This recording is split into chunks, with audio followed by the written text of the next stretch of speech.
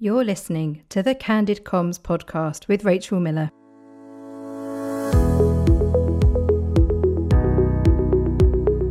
Join me every week for practical advice and inspirational ideas to help you focus on all things internal communication related. Hello and welcome to the show. How good is your internal communication channels strategy? Did you freak out? How are you feeling if I asked you to show me your internal comms channels strategy? What would you say? Would it be top of mind? Would it be not a problem? Or do you need a little bit of help with it? Don't worry, whatever your situation is, I've got you covered.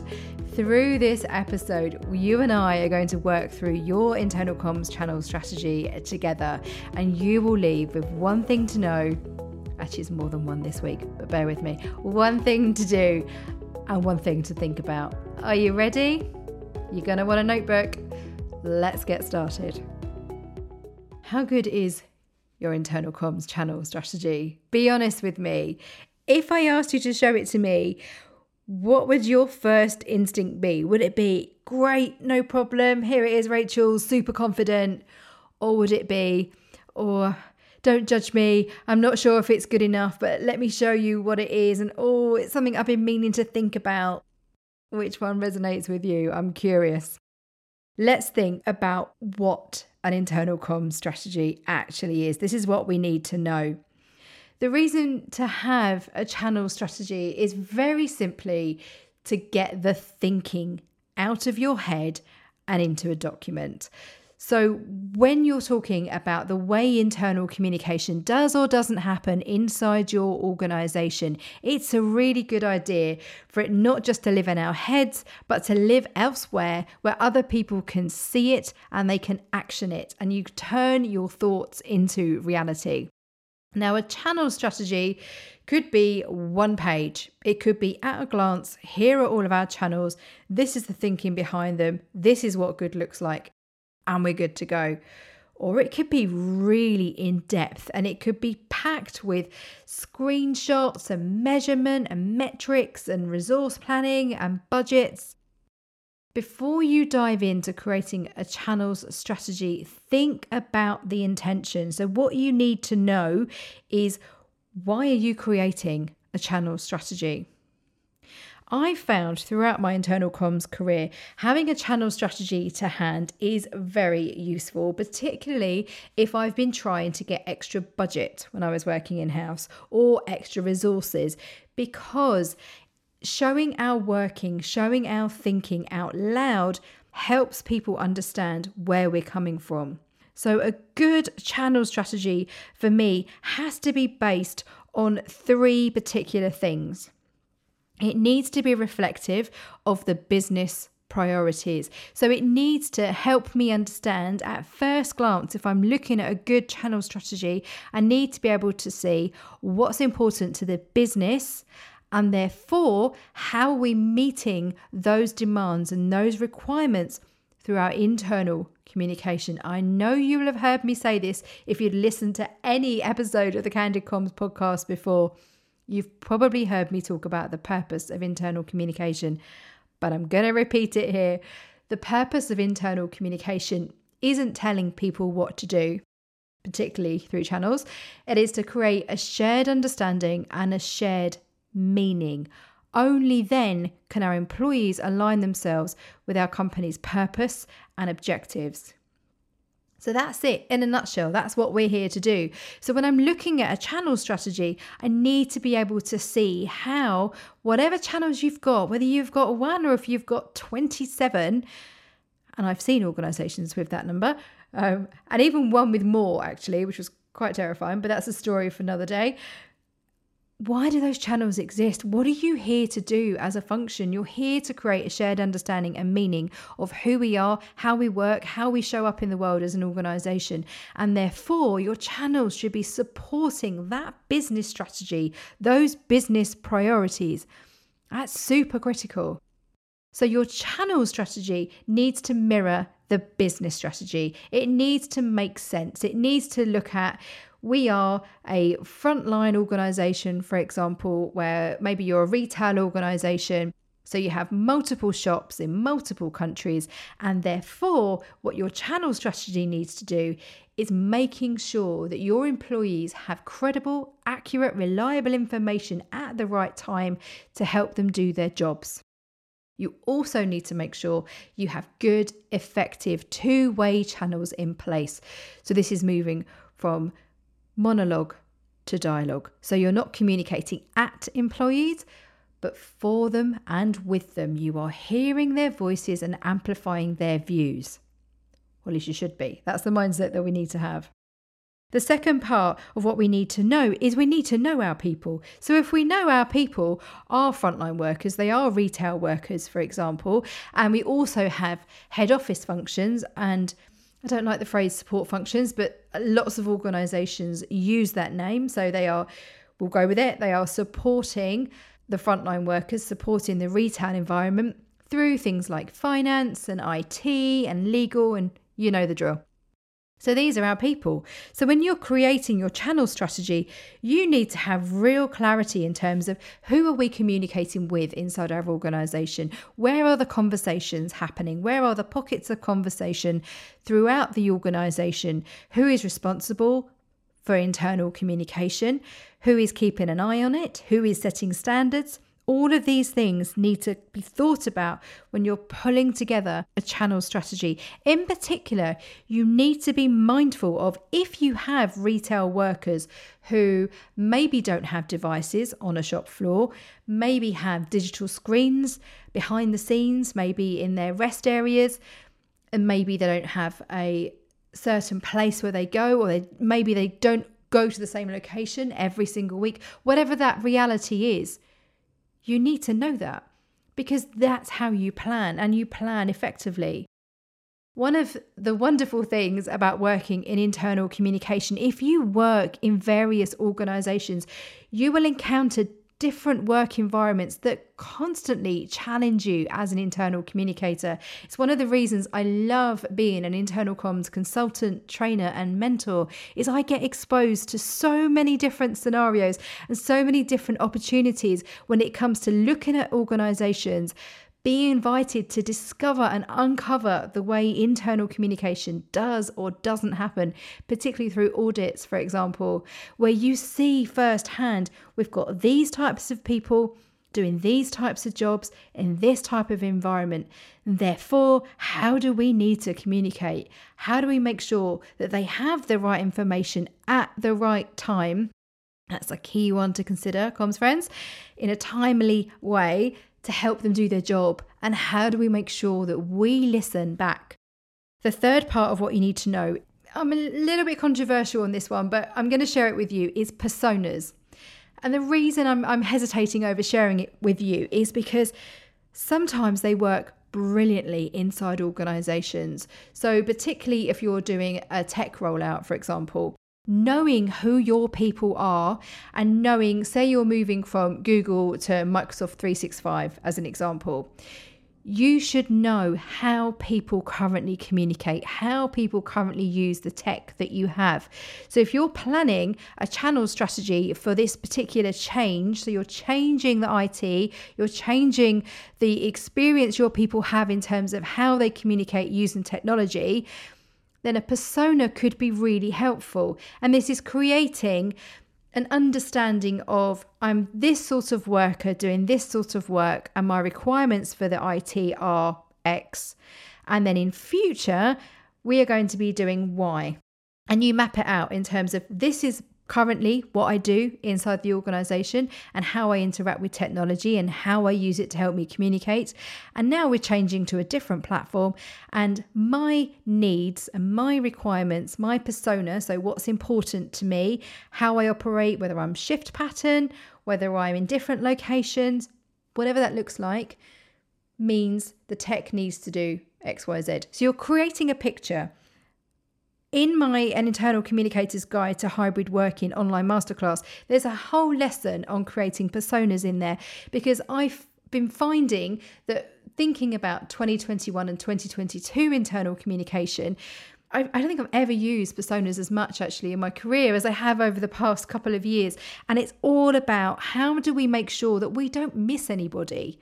So if we're trying to think about our channels and reaching the right people at the right time to help them do their jobs and helping amplify their voices back, then what's the day-to-day reality for those people? If you've got somebody sitting in finance in the head office, what's that persona like?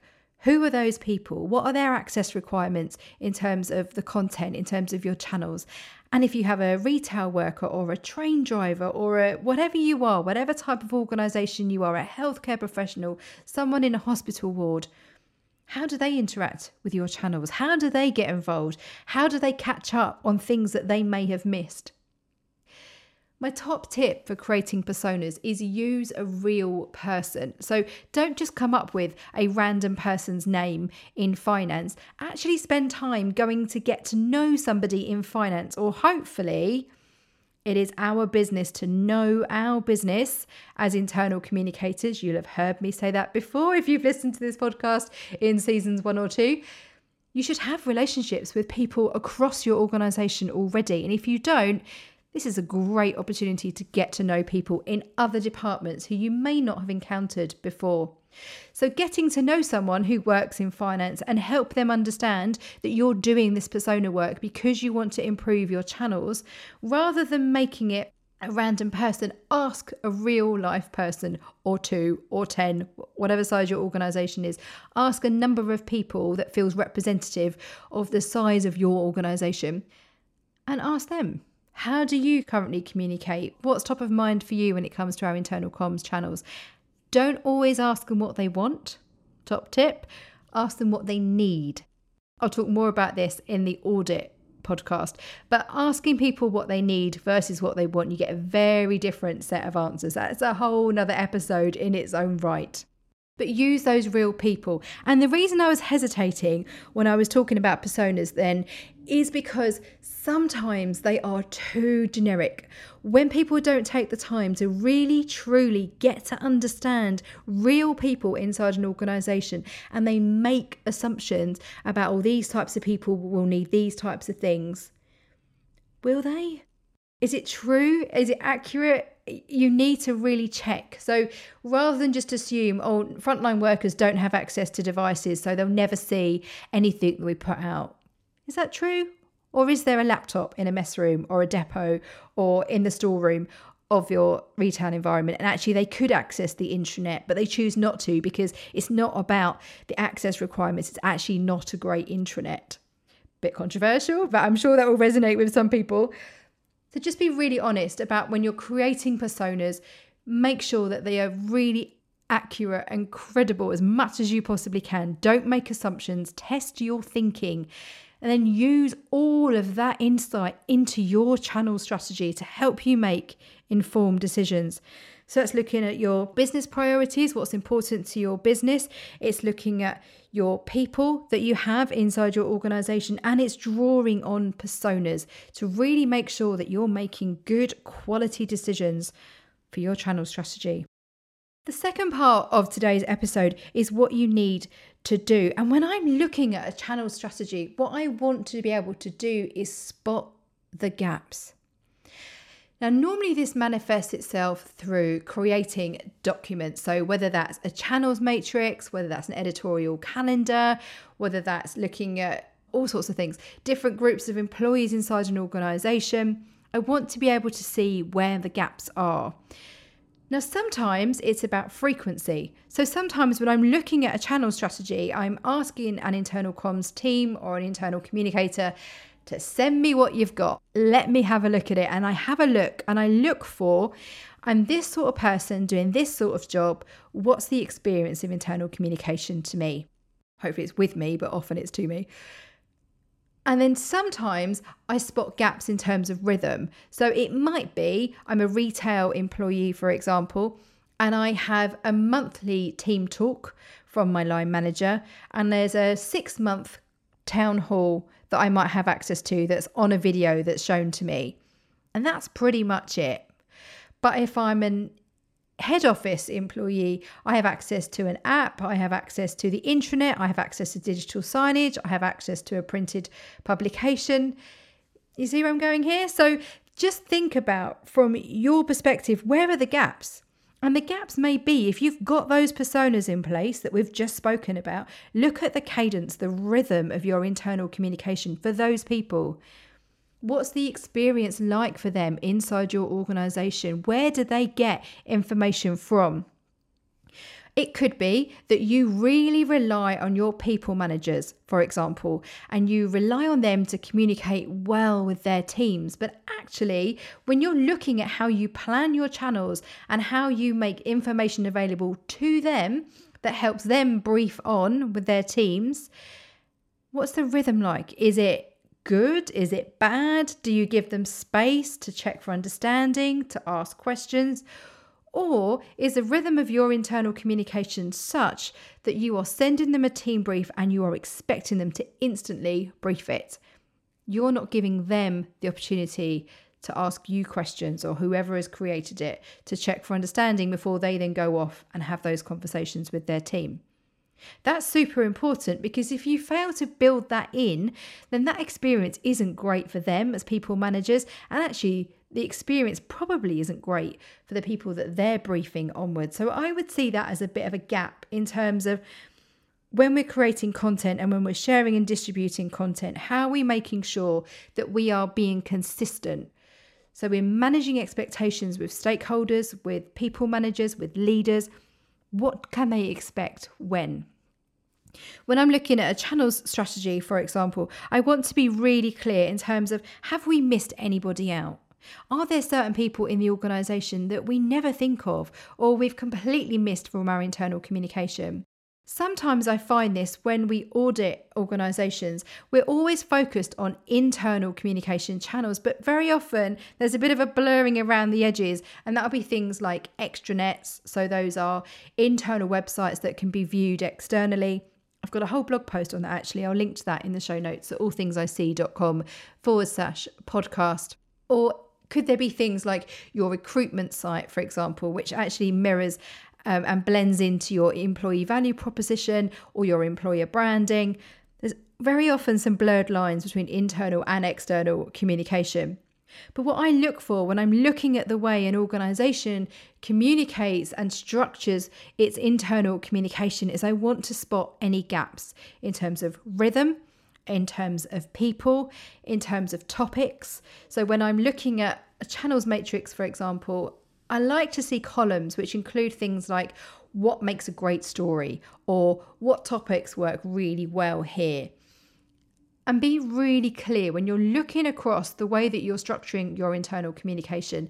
Is it clear where to go to get information about particular topics, be it the latest pricing if you're a retail organisation, or be it the latest information to share with customers, whatever it might be? Is it really clear, or actually are there a few gaps? We're going to take a short break, and when we come back, I will leave you with one thing to think about. See you in a moment.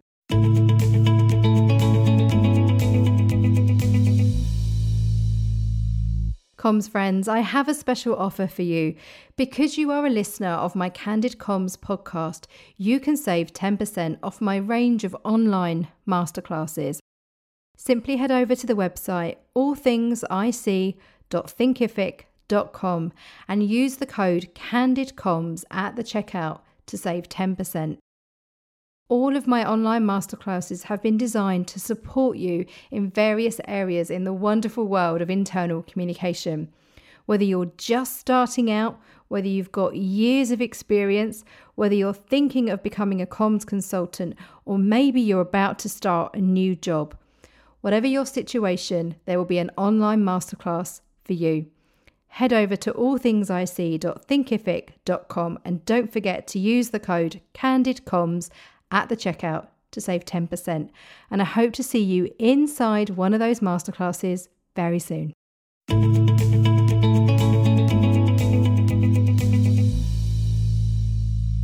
Welcome back. How accessible are your internal communication channels? This is what I want you to think about in the final part of today's show. Accessibility is a huge topic for internal communicators, and rightly so. Globally, 1 in 8 people have some form of disability and struggle daily to access content from brands and organisations. This was a finding that I shared on my All Things IC blog back in April 2021, when I highlighted a really good guide from the Public Relations and Communications Association, PRCA. I'll link to it in the show notes at allthingsic.com/podcast for this episode. Now, accessibility is a topic that has become noisier over the years, and rightly so. It's absolutely crucial. And I say that as somebody with hearing loss who has been more open about that in recent years. I received a hearing aid in June 2020, which makes me emotional, which transformed my life, which completely changed my ability to understand the world and hear the world in a way that I just didn't know was possible. Accessibility is a matter that's really close to my heart, and particularly I've found over the years that as my hearing has got worse, I've been wearing my glasses more to help me lip read. I found that in lockdown and in the pandemic, my ability to lip read has been hindered by people wearing masks, but I believe that we should wear masks. Accessibility for me has really changed, and I've been really mindful of how can I concentrate when I'm planning channels at All Things IC. How can I make sure that they are accessible? That's why for people who listen to this podcast, however you choose to do it, whether you choose to listen as you are now, or if you choose to read the transcript, I make both available because I'm mindful of that. All the videos that I produce in my online masterclasses have closed captions that can be turned on or off. That's how I interact with content. I need to have subtitles when I watch a video. I normally watch videos twice. I watch them, if they don't have subtitles, I watch them once for the content, like for the listening to what the words that are being said, and then I watch them again for things that I may have missed, because I have to concentrate so hard the first time around. I really like podcasts because I can pause them and I can rewind them. And if people publish transcripts, I can read what I may have missed. I struggle with content like Clubhouse, for example, which is audio content. The majority of those conversations are not recorded. So if I've missed it, I've missed it. If I haven't heard it correctly, and the audio quality is not great in Clubhouse because it relies on people just dialing in and sharing their thoughts, which is amazing, and you get really fascinating conversations. But as someone with hearing loss, I really struggle. So I can't use Clubhouse. I don't use Clubhouse because I really struggle with it. So there were some really personal examples there. But for me, when I'm looking at channel strategy and planning content, I'm trying to be mindful of accessibility. And the PRCA guidelines, which I'll link to in the show notes, are brilliant. And they're broken down into the 5 main areas that we need to consider when it comes to accessibility and disability. And it's around visual, hearing, mobility, cognitive, speech, and neural. And there's some really excellent examples within that guide of how to improve your content to make it more accessible. Now, there's lots of resources that are available online. I'll share some with you in the show notes. But one of the best things that you can do is plan for accessibility. So when you're looking at your channels and you're creating your strategy, we talked right at the very start of this episode. When I said the words channel strategy for the first time, I described it as the thinking. And that's what I believe a strategy is. Before you dive into doing the doing, it's making sure that you've articulated and captured the thinking. For 2022 and beyond, your thinking has to be rooted in accessibility for your channels. That's not just how do people interact with content, how can we make sure they get the right information at the right time to help them do their jobs. That's one layer, comms friends. The other layer is, are we presenting information in a way that is accessible for them? Are we mindful of people with everything I've just talked about, with visual impairments or hearing impairments or mobility impairments?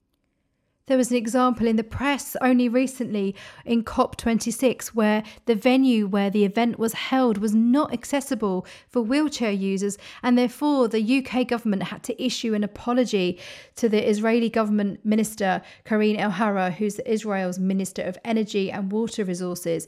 She was denied entry to the summit because she was a wheelchair user, and unfortunately the venue in Glasgow, Scotland, that was being used, unfortunately wasn't wheelchair accessible.